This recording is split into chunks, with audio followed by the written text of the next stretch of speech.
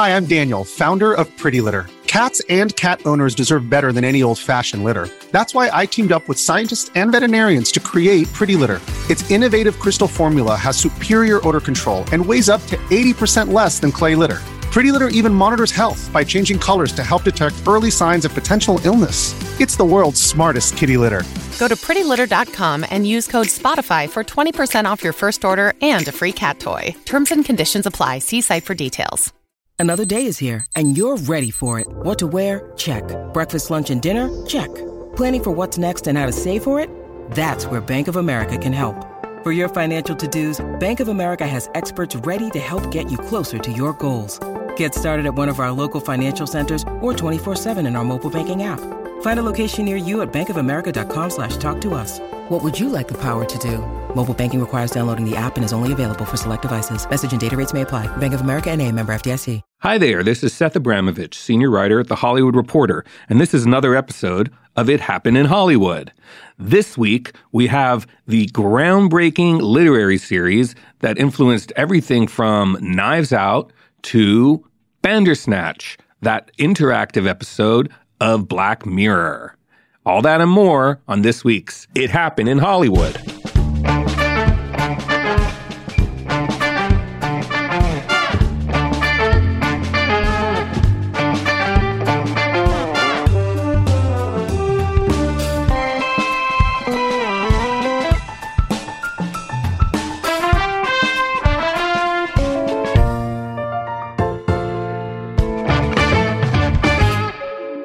Okay, you're seated, you have your headphones on, you're ready to listen to another episode of It Happened in Hollywood.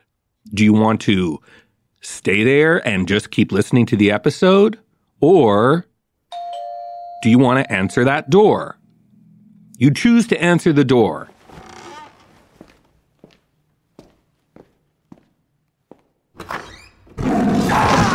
Oh, there's a lion there.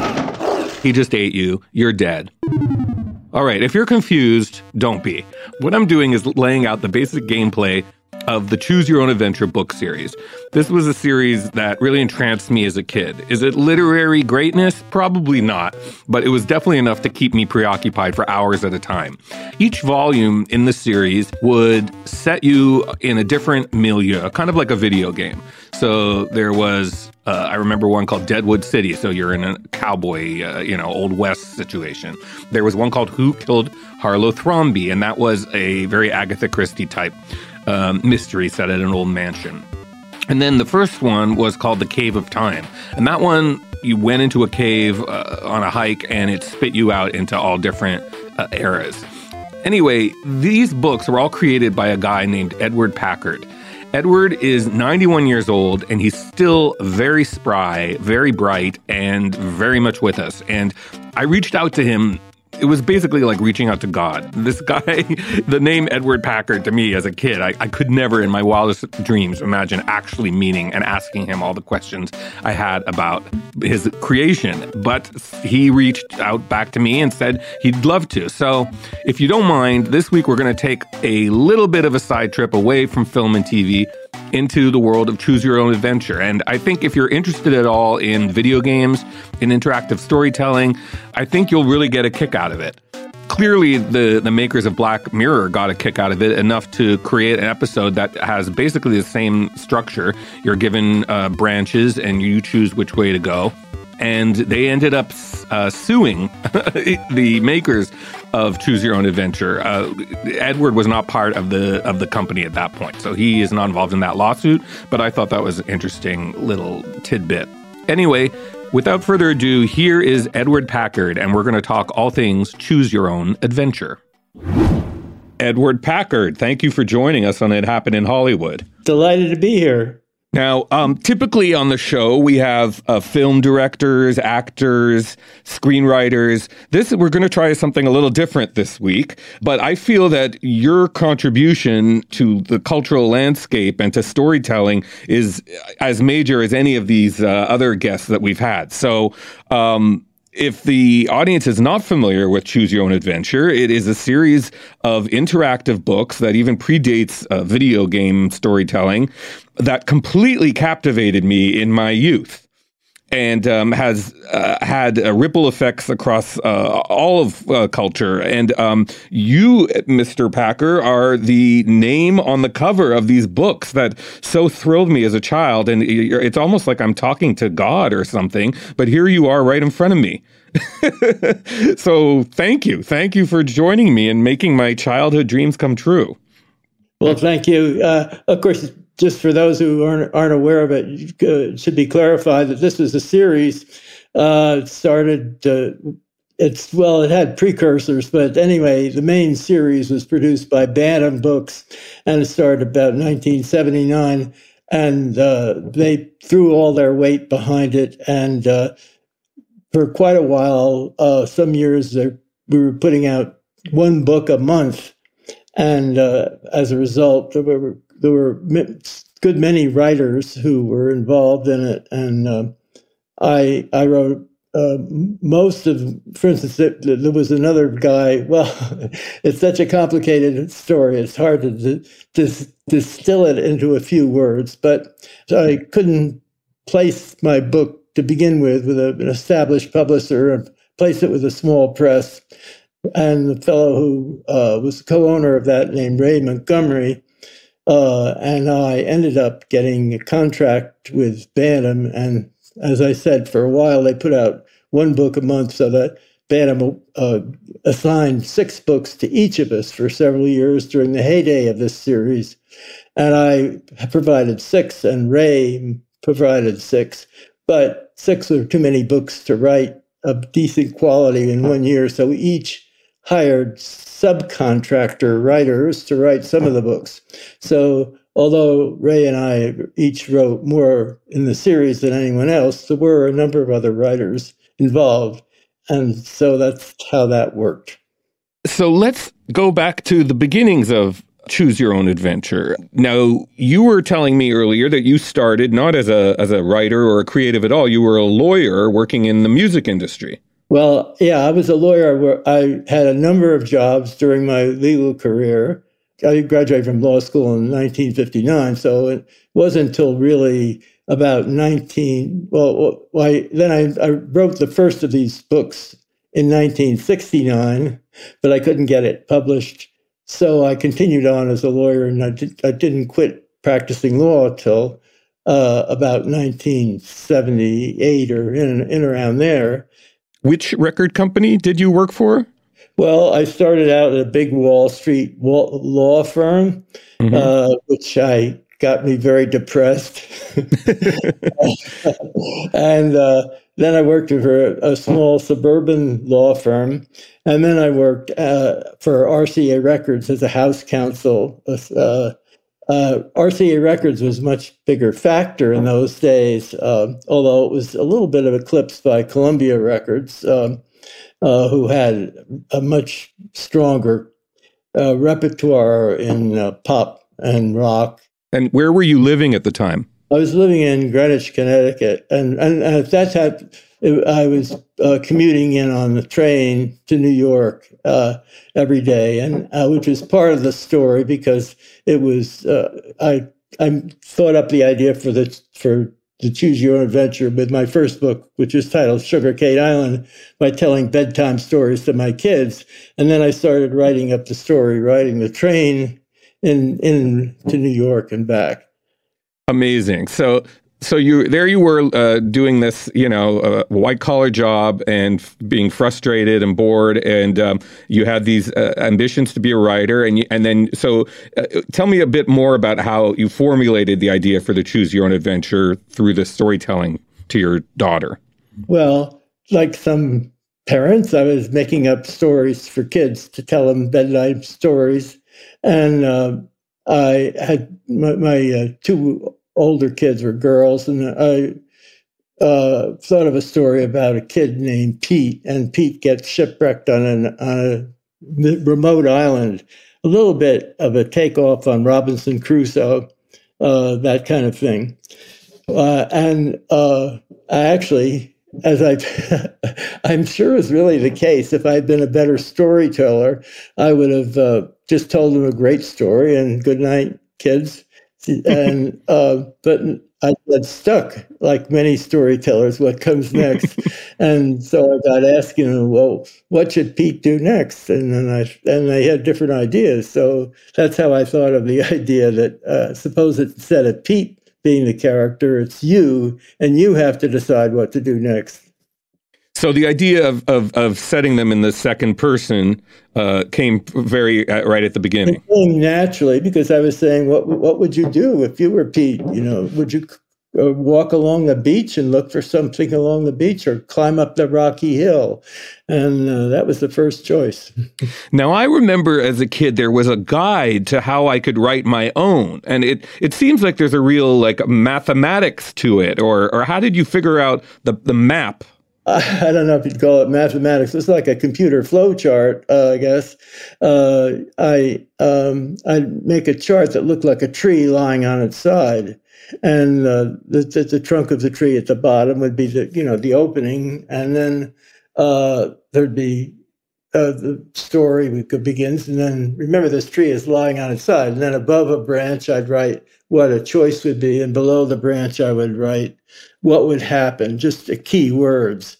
And so when I did that and had my whole tree lying on its side with all these different branches and different choices and different things that happened after you made the choice, then I have an outline for the book. If you don't do something like that, you get very confused trying to write one of these books. And so Sugarcane Island, so you finished it, and what happened to it? Well, at RCA Records, I knew a guy. I had a fellow I worked with a little bit. He had a good friend who was a literary agent, William Morris Agency, and he said, "You ought to show it to Don at this guy." So Don, I did, and Don. It was Don Gold at the time, as his name was, and he liked it a lot. And he said, "I think I can sell this to a publisher." And so he sent it around to the big publishers, and they all said, "Oh, this won't do at all. This is too weird." Some said it's too much like a game, and not a real book. And I thought, this is not a very enlarged view of what publishing could be, because it's really, if it can be put in book form and put in a bookstore and sell copies, don't you get it? That's the business you're in, not worrying whether it's in the right category. But anyway, they didn't think that way. And one guy said he thought it's hard to get kids to read these days, and you're just making it harder, making them having to make choices. And he didn't understand the principles of psychology or motivation and so forth. So anyway, strange enough, Don finally said, "I'm really surprised I can't get anybody to publish it." So I got discouraged. I put it in a desk drawer. And then it wasn't until several years later, this was 1969, it wasn't until about 1976, that I was skiing in Vermont for a little quickie vacation, and saw at the place, they didn't call them Airbnbs then, they called them, I guess, just bed and breakfast. It was like somebody's home with a couple of, and they could accommodate several guests, and they had in the living room. I found a copy of Vermont Life magazine, and it said small. It was a story in it about a small press that was looking for innovative children's books, they said. So I thought, well, mine's innovative. So it was sitting in the desk drawer. So I sent it to them. And that's how it got started with the small press. But although the small press got off to a good start for them, they simply didn't have the distribution clout to really bring into being a series that could take off. So there are a lot of complexities, but that's how the very beginning was, and how and then eventually got to Bantam, which really saw the potential for it. And at that time, by the way, nearly all children's books were hardcover. It was just thought that that's the way you do children's books. And the paperbacks were much less prominent in the market than they became later. I remember in college, I seeing that. I think it was while I was in college, I saw these books from France, and they were in paperback. And I remember being surprised, saying, "Hey, that's a good idea, this paperback business." Anyway, Bantam not only wanted to bring it out in paperback, but in mass market paperback, where they could go in racks in bookstores and at a lower price, and they could be featured in a way that rather than just tucked back in the children's book section in a bookcase, and that had a huge impact. So I have a couple questions. First of all, Choose Your Own Adventure. Was that your name for them? No. When I first wrote Sugarcane Island, I titled it The Adventures of You on Sugarcane Island. But Vermont Crossroads Press, the small press, they said, that's a little bulky. Why not just call it Sugarcane Island? So I said, all right. And then after that got published, and they were very pleased with it and got off to a good start. And they got some good endorsements from kids in the local school. But I had the feeling that they really couldn't market this thing the way it needed to be. And they kind of sensed that themselves. So about this time, maybe about a year or two after Sugarcane Island, about a year after Sugarcane Island got published, I had a friend. So much of this works because you have a friend who has a friend. Right. I had a friend who had a friend who was worked for Lippincott, which was then a well-established publisher. They were later bought by Harper and Row. The mergers in the publishing industry, just been unbelievable. But so Lippincott met an editor there, and they published two of my books. The next two books I wrote, which was a Western called Deadwood City, and then I remember it well. A space one called Third Planet from Altair. And They put the legend. They thought up the legend, Choose Your Own Adventure. So they put it on the cover of Deadwood City, the first book. Choose Your Own Adventures, they used the plural, in the Wild West. And then for Third Planet of Altair, they said, Choose Your Own Adventures in Outer Space. Well, then they asked for a third book, and I gave him a third book that was about You Just Won New York, which you won in a contest. You won New York. You won a free weekend, and you could spend as much as you wanted to do. You go to a Yankees game, go to a Broadway musical, take the circle around. You could do all kinds of things, and all kinds of things would happen to you in the book. So I thought it was pretty good. But they said, most kids throughout the country aren't that interested in New York City. You got to think of something else. Meanwhile, Ray Montgomery, the small press guy, through a complicated series of events, got an agent who had a good relationship with an editor at Bantam named Joelle Del Borgo, and Ray presented a book, Journey Under the Sea, to Amy, and Amy presented to Joelle, and Joelle said this could be a really great series.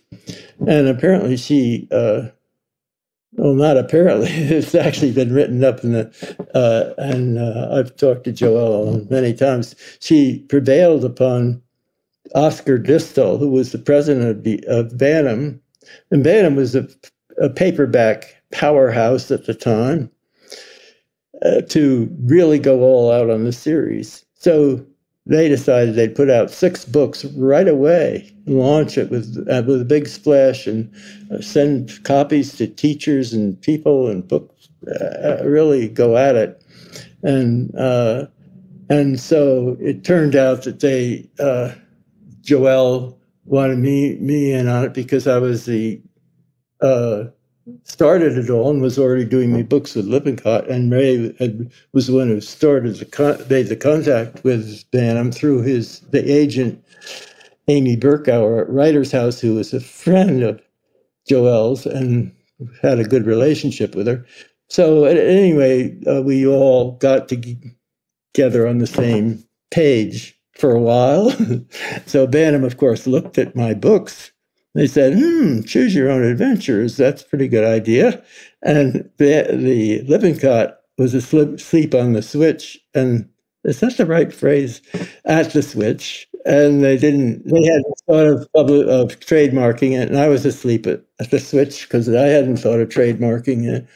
And so Bantam just slapped it on, registered it, and off to the races. And that's where Choose Your Own Adventure came from. It was really invented by somebody in the marketing department of Lippincott who probably said, "Oh, why didn't I get some credit for that?" Some aggrieved marketing person wondering where their cut is. Yeah. And you seem to have not mentioned the Cave of Time, but to me that was the first one, the Cave of Time. So where did that fit in? Yeah, well, in the first contract with Bantam, I had to write. I had 6 books were to be in that, and that was before we got 1 book a month. So we were doing 12 per year. But the first contract was just for 6 books, and I had to supply 3. So I thought, sort of time travel. This is a good idea. But my daughter Andrea said. She'd gone and she'd been at camp and gone into a cave in Vermont and exploring this cave, and she was thinking of a cave, and she said, "Why not a cave of time where you have different tunnels that go off, but instead of going to some remote part of the cave, they come out into the open, but it's not in the same place anymore. It's not in the same time anymore. You're in a different time."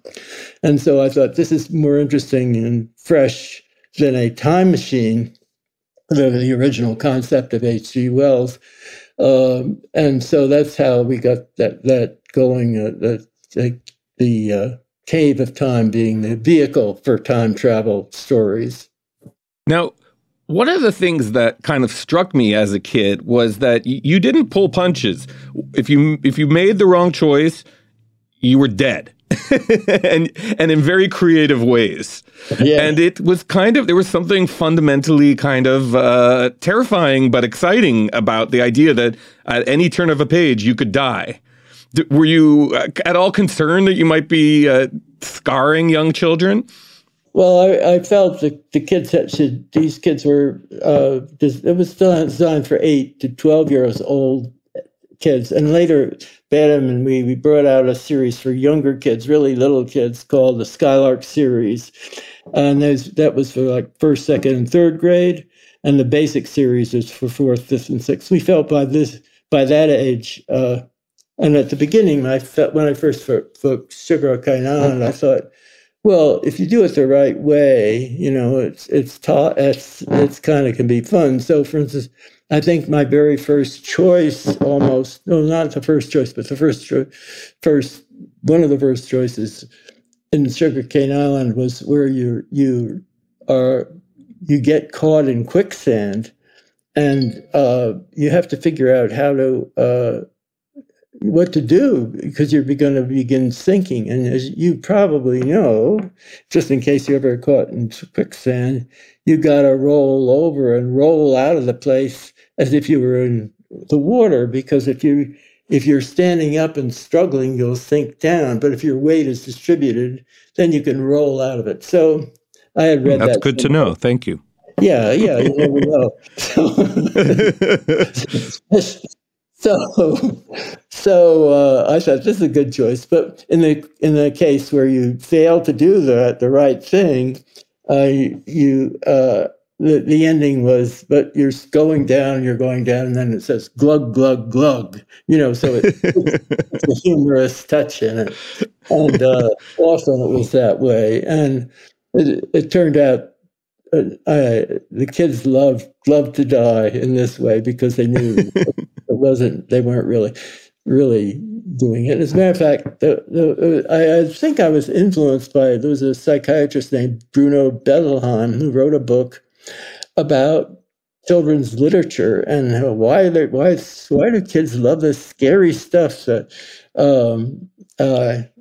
of the scary things that happen, he said it's because they can come to grips with that kind of thing without being terrified, because they understand that helps them separate fantasy from reality and so forth. And there was some of that to it. A lot of it has to do with the tone. For instance, you could describe dying in quicksand in a way that would be terrifying to a child, but if you say glug, glug, glug, then it kind of is acceptable.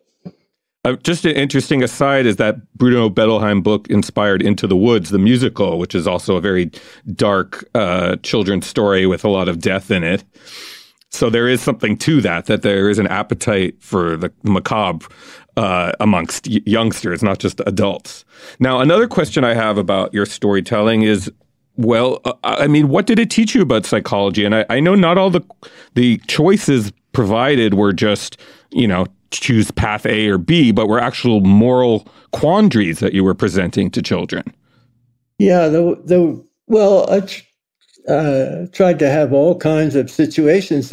Some choices where, for instance, knowledge of or your instinctive sense would be what would guide you to a better choice. But occasionally we'd have choices where there was kind of a moral thing. And I made it a rule. I made it a rule that I assumed that the reader was a good person, a decent person.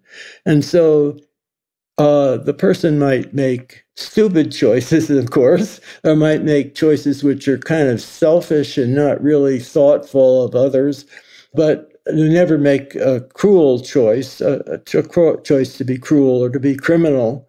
So there were some moral situations where there were moral ambiguity, whether you're going to help somebody out, even though it's putting yourself at considerable risk. And, there were situations where a philosopher or a psychologist or an ethicist could make something of it, but these are rather simplified versions. But that kind of having some situations like that, I think, made the books richer than they would have been if they were just strictly analytical situations where you just weigh this pro and this con. I also should say, by the way, that I thought that the books should be kind of like life. And in life, you try to make it lifelike. And in life, there may be a better choice, a choice that's clearly better, but it doesn't always work out. There's a lot of probabilities involved. So irony is at work in life. And so I try to have some situations where, you made the wrong choice, but things worked out after all, or you made the right choice, but it didn't work out. To try to reflect the actual situation in life. Exactly. Yeah. You could choose the altruistic choice, but then you end up getting shot in the foot, life is too often like that, isn't it? Yeah. Try to have it rewarded enough so that you think it's a good general policy to be decent. That's what's part of what made them so successful, is that you did not talk down to kids. This was not a Sunday school lesson you were trying to provide. You were trying to provide real entertainment. I went around to schools and talked at schools and so forth. Usually it was the 4th, 5th, or 6th grade. And I would have a blackboard, and I'd ask the kids, and we'd make up a book, so to speak, in that. And once afterwards, sometimes I'd meet with parents, and one fellow came up and he said, "You could do a lot if you do a Christian one," And I thought, well, I don't want to get into that kind of moralizing where everything is all set out and follows a particular prescription for what's good. That's not not kind of book I would want to write. Well, there you go. There's 2 lessons for storytelling: no New York City visits, and no religious moralizing. Well, I would have done the New York City one, but I would go for that, but not the religious moralizing. No. Well, like I said at the top, I think that a lot of screenwriters, certainly of my generation, Gen X, looked to your books as inspiration for future storytelling attempts. I know I did.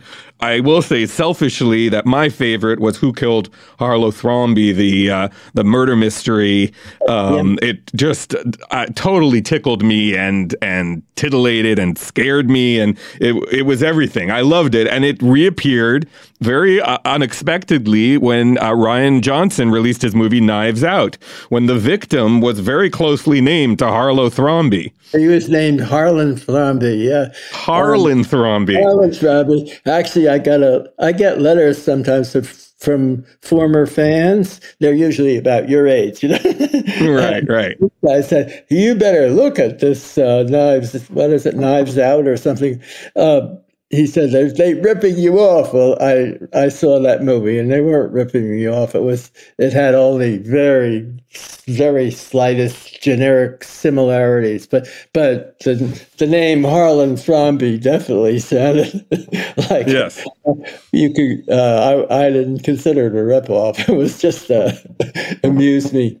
I am Alan Stevens, personal lawyer for best-selling mystery novelist Harlan Thrombey. Harlan's will states that a significant part of his fortune be given to his fans. What? You're a pack of vultures at the feast. Now, feast bloody. So I want to ask about, once the books really took off, things really must have changed for you very quickly. So I know, first of all, there was a big New York Times article about it, and then you were on the Today Show. Right. What was media celebrity like for a low-key lawyer like yourself? Well, I wouldn't call it quite media celebrity, because we remember, was it Andy Warhol said everybody has their 15 minutes of fame? Well, Andy Warhol, I yes. had my 15 minutes of fame, particularly with the Today Show. And I remember I was walking around Manhattan, and the next day or that afternoon or something, and I saw somebody looking at me with their head turning. Didn't I see you recently? I thought, this must be how it is for a celebrity, with people turning out their heads to stare at you. But that didn't last long. But certainly the sales, I mean, what kind of sales figures were you getting in those early days? My first books sold over 1 million copies, and then it began to trickle down rapidly from there.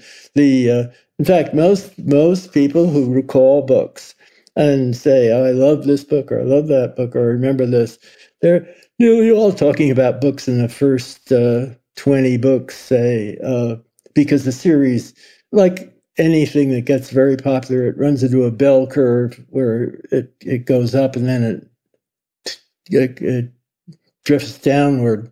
But for a long time they sold very well, but the first books were the ones that really piled up the big figures. Did it make you fabulously wealthy? No, because actually, first of all, I had a lot of people had cuts in my income, and then when I was making the most money, the tax rate was much higher. This is something progressive politicians, like Robert Reich, will remind people that at the beginning of Reagan's era, it was around 50%, and then there was a state tax and so forth. Then there was a lot of I had a lot of expenses with various personal things and kids, and not making very good decisions and so forth. So I never became fabulously wealthy, and I didn't really have much. I couldn't see much difference between being comfortable and fabulously wealthy as far as actual lifestyle was concerned. So I didn't have to worry about money, and that's all I cared about. So you never had to be a lawyer again once the books took off. That was a big plus because it was the wrong career for me. I was sleepwalking when I went through my law career, and it was as I only realized much later. Hey guys, it is Ryan. I'm not sure if you know this about me, but I'm a bit of a fun fanatic when I can. I like to work, but I like fun too. It's a thing. And now the truth is out there. I can tell you about my favorite place to have fun. Chumba Casino. They have hundreds of social casino style games to choose from with new games released each week. You can play for free anytime, anywhere. And each day brings a new chance to collect daily bonuses. So join me in the fun. Sign up now at ChumbaCasino.com. No purchase necessary. VGW. Void where prohibited by law. See terms and conditions. 18+. Okay, round two. Name something that's not boring. A laundry? Ooh, a book club. Computer solitaire, huh? Ah, sorry. We were looking for Chumba Casino. That's right. ChumbaCasino.com has over 100 casino-style games. Join today and play for free for your chance to redeem some serious prizes. ChumbaCasino.com. No purchase necessary. Void where prohibited by law. 18+. Terms and conditions apply. See website for details. When you write something that sells 1 million copies and it's, beloved by children, it's fantasy and sci-fi, I assume Hollywood comes calling at some point. Did they? Because it was interactive, Hollywood wasn't set up to do interactive movies, and what interactive movies they've done, as far as I know, haven't been tremendous hits. But they've turned things like Slinkies and they've turned toys into movies. So I would think maybe they could turn one of your books into a movie. Well, they could have done. They would have been. They should have, but they didn't. I actually wrote some other book series after I got writing all kinds of things. And one of the series I wrote, which didn't go over very well, was called ESP McGee. And it was about a boy detective named ESP McGee. And like Sherlock Holmes and so many other movies, I was a big fan of Nero Wolfe books. And Nero Wolfe had an assistant named Archie Goodwin. And it was like Watson for Holmes. And so I had a kid who was ESP McGee's buddy, and he narrated this.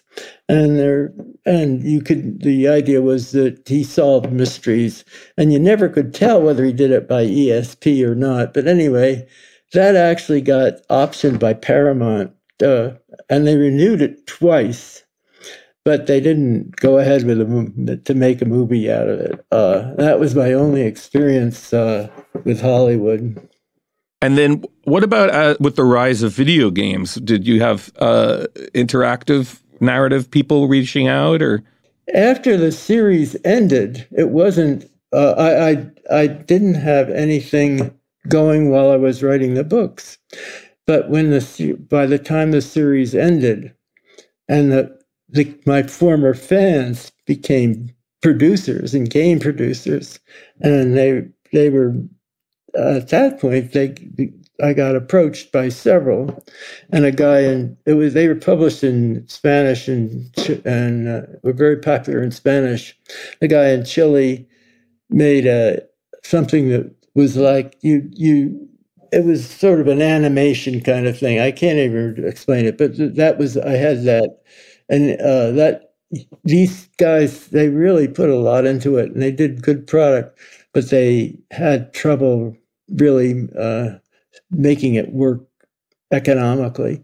I had a guy in Spain in Barcelona who really put a lot of time and money and talent into making a text-based computer game based on one of my escape books. This is a book where you're marooned on an island of a distant planet, and you have to try to escape from it.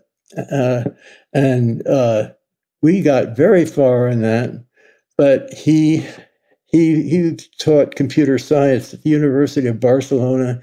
He had a couple of kids, and he just ran out of time and money to pursue it.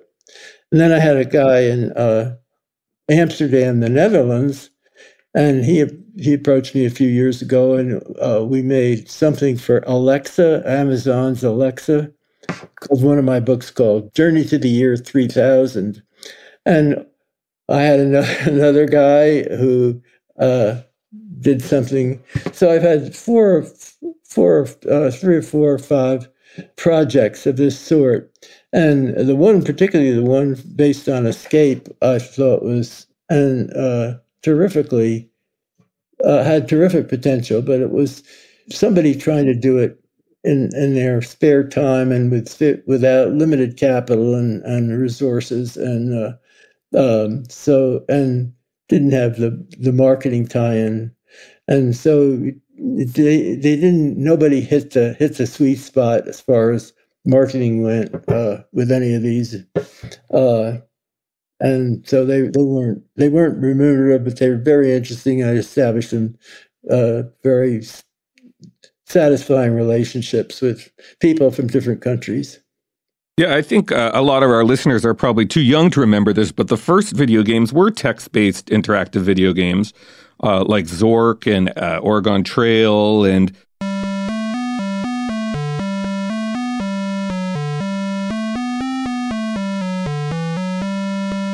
they were very similar to a Choose Your Own Adventure book, just they would appear on your early Apple computer.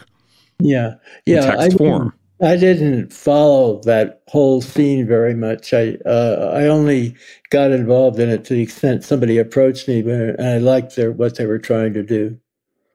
Now, I have to imagine with such a successful and innovative product, you've had your share of imitators over the years. And I remember one called Which Way Books. Do you remember these knockoffs? That was a subsidiary of pocketbooks titled Archway Publishing. And they published paperback books for kids.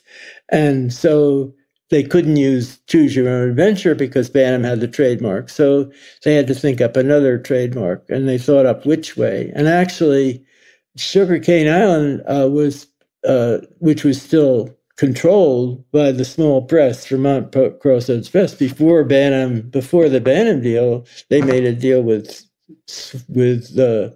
while I was doing Lippincott, they made a deal with Archway to put out Sugarcane as a Which Way book, and I think it appeared as a Which Way book briefly, but once Bantam came forward and with this powerhouse marketing, the Which Way, which may have put out a couple of other book titles besides Sugarcane, faded, and Bantam gobbled up the rights to not only the Lippincott books that I had written, but also the Which Way, when Sugarcane Island was eventually reissued by Bantam as part of the Choose Your Own Adventure series.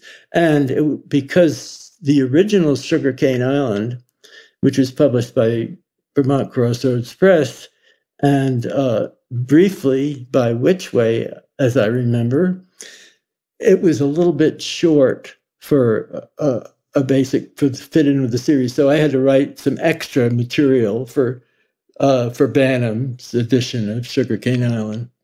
So Which Way was one of the others, one of the series. A guy I knew, a book packager, put out a series called Time Machine, which was the same, but all time travel books, but following the Choose Your Own Adventure format.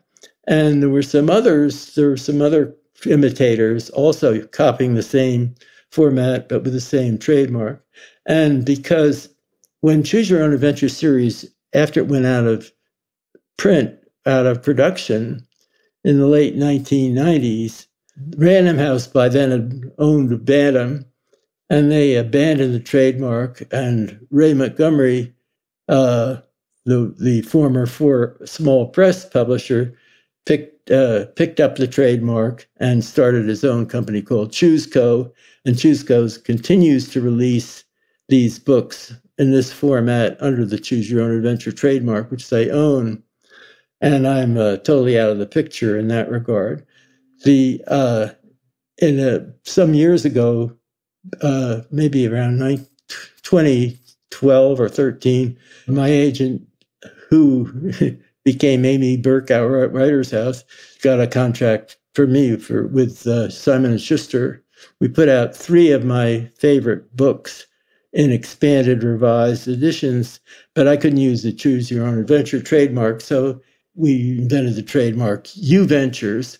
And these books are very good, but because they didn't have the Choose Your Own Adventure trademark, they didn't get much attention, and they were all out of print. So now, if I wanted to purchase the original run, like the classic ones, like Cave of Time and Who Killed Harlow Thrombey, Deadwood City, are those available? Yeah, you'd really have to get them from used book dealers, or you can get them. Most titles are available from used book dealers through Amazon or Powell's in Portland, Oregon, this big, tremendous bookstore in Portland. But they are not currently in print. You can't get new versions. You cannot get new copies unless you get one that's been preserved, as a vintage. Some people collect them, and yeah. What is a first edition Cave of Time worth? Mint condition. I really don't know. I haven't followed it, but I've told my kids and grandkids that have copies of these books to keep them very, very careful. Like the first edition of Sugarcane Island, I imagine is will, if not already, will someday be quite a collector's item and valuable. But I haven't checked up on that. Yeah, I was buying these books alongside my Return of the Jedi action figures, and had I only saved those, they've all been lost to the sands of time. Yeah, I had I have quite a few things that I wish I hadn't thrown out, such as the 1939 Spencer Fireworks catalog. In those days, my brother and I were able to order fireworks from Spencer's Fireworks Company in Polk, Ohio, and have them shipped Railway Express. And so the Spencer Fireworks catalog was one of the great publications of all time. They had fireworks. I'm sure that they go, copies in good condition, I'm sure, go for a lot of money. That would make a good demise in a Choose Your Own Adventure book. You get blown up by Spencer Fireworks. Glug, glug, glug. But I just talking about the imitators, much more recently, Netflix had their interactive episode of Black Mirror, Bandersnatch, which works exactly like a Choose Your Own Adventure. You watch a scene, and then you're given an option of which choice you want to make, and then that determines which scene comes next until you reach a conclusion. We're going to be a hit factory, like Motown, but for computer games. You heard it here first. Bandersnatch. It's an adventure game based on the book. Jerome F. Davies was a genius. See that bloke who went cuckoo and cut his wife's head off? When it's a concept piece, bit of madness is what you need. Now, I understand that led to a lawsuit. Were you involved in that lawsuit? Oh, no, because that lawsuit was brought by Chusco, which, as I mentioned, acquired the trademark Choose Your Own Adventure, and they have zealously protected it. So I'm not involved with that at all. Did you experience Bandersnatch at all? I'm wondering what you thought of it. I didn't watch it. I'm just involved in other things, really, at this point. I've been working on a novel, a science fiction novel, and so my whole emotional psychic energy is going into other things besides You have better things to do than to watch Bandersnatch. But, it was Hollywood's biggest hat tip to what you created, certainly. And it was a big success. So it was really nice to see it, even though maybe your former partners were not too thrilled with the creative liberties taken. I have to ask, what's your favorite Choose Your Own Adventure, whether it's a single book or a choice you gave or a death? Like, do you have a personal favorite?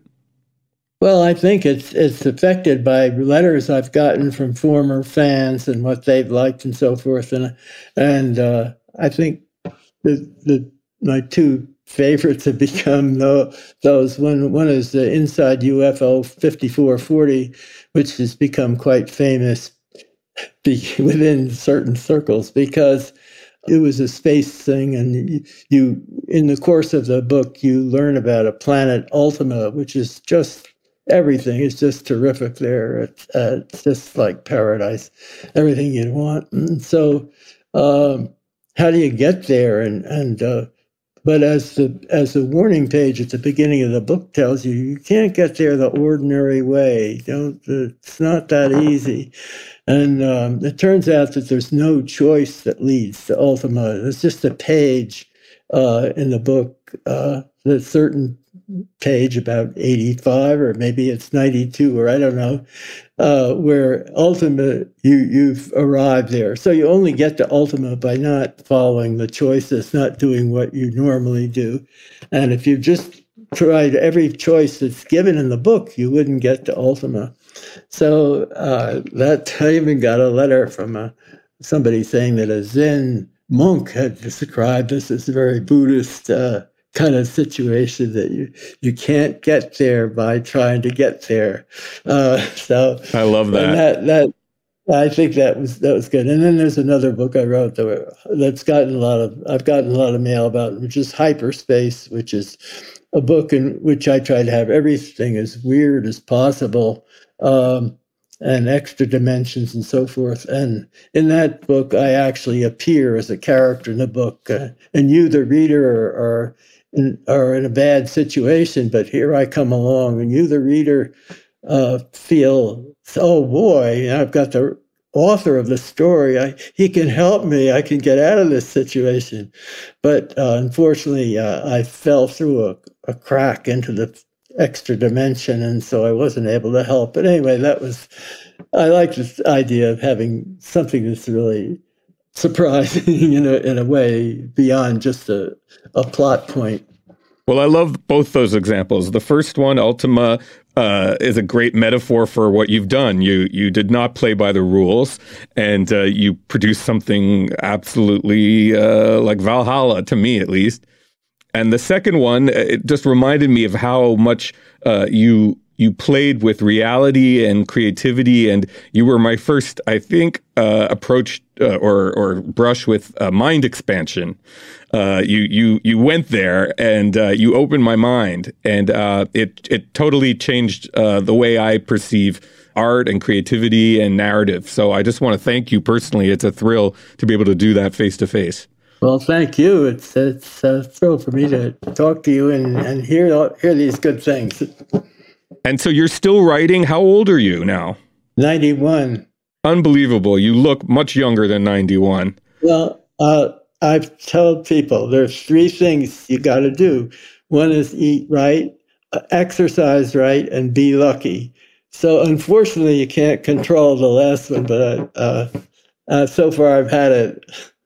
And so another thing is I read recently that for old people it's good to stimulate your mind in different ways, and they gave a list of ways that you keep your mind stimulated. And one is reading novels, because you have to keep track of all the characters and development and so forth. And I thought it's even better for your mind if you write a novel, because it's even more demanding. And so I found that to be true. Well put. I'm going to head out and do some exercise, and maybe not write a novel, but maybe read one, or maybe even a Choose Your Own Adventure. I hope you're lucky too. Yes, I hope I'm lucky too. Well, thank you so much, Mr. Packard, Edward Packard, the creator, the genius behind the Choose Your Own Adventure series. Such a thrill to have you on It Happened in Hollywood. Many thanks. Wow, what an exciting moment for me to be able to have actually interviewed Edward Packard. That was sort of a childhood dream come true. And how amazing that he took something as traditional and immutable as a book and turned it into a game for kids. I just really admire him. And I love how creative he's remained even in his 90s. So thank you, Edward Packard, for giving us the world Choose Your Own Adventure books. Next week, we'll be back to movies. So no more reading, even the Choose Your Own Adventure kind. What we're going to do is have an actor who's long been one of my favorites. His name is Griffin Dunne, and you probably know him from American Werewolf in London, and also this incredible film from Martin Scorsese. Probably not the genre you associate with him. There are no gangsters anywhere. This is not a historic epic. This was a small comedy he made when Last Temptation of Christ fell through the first time. And he found himself needing a project. After Hours is 1985. It also stars Rosanna Arquette, who, if you'll recall, was also the star of Desperately Seeking Susan, I believe from the same year.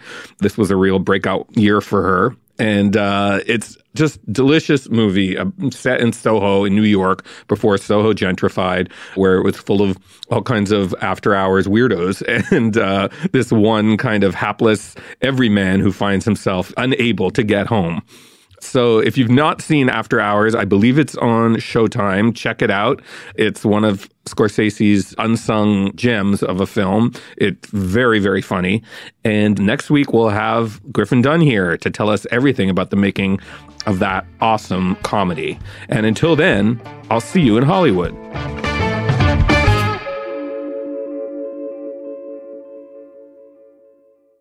Hey guys, it is Ryan. I'm not sure if you know this about me, but I'm a bit of a fun fanatic when I can. I like to work, but I like fun too. It's a thing. And now the truth is out there. I can tell you about my favorite place to have fun. Chumba Casino. They have hundreds of social casino style games to choose from with new games released each week. You can play for free anytime, anywhere. And each day brings a new chance to collect daily bonuses. So join me in the fun. Sign up now at ChumbaCasino.com. No purchase necessary. VGW Group. Void where prohibited by law. See terms and conditions. 18+.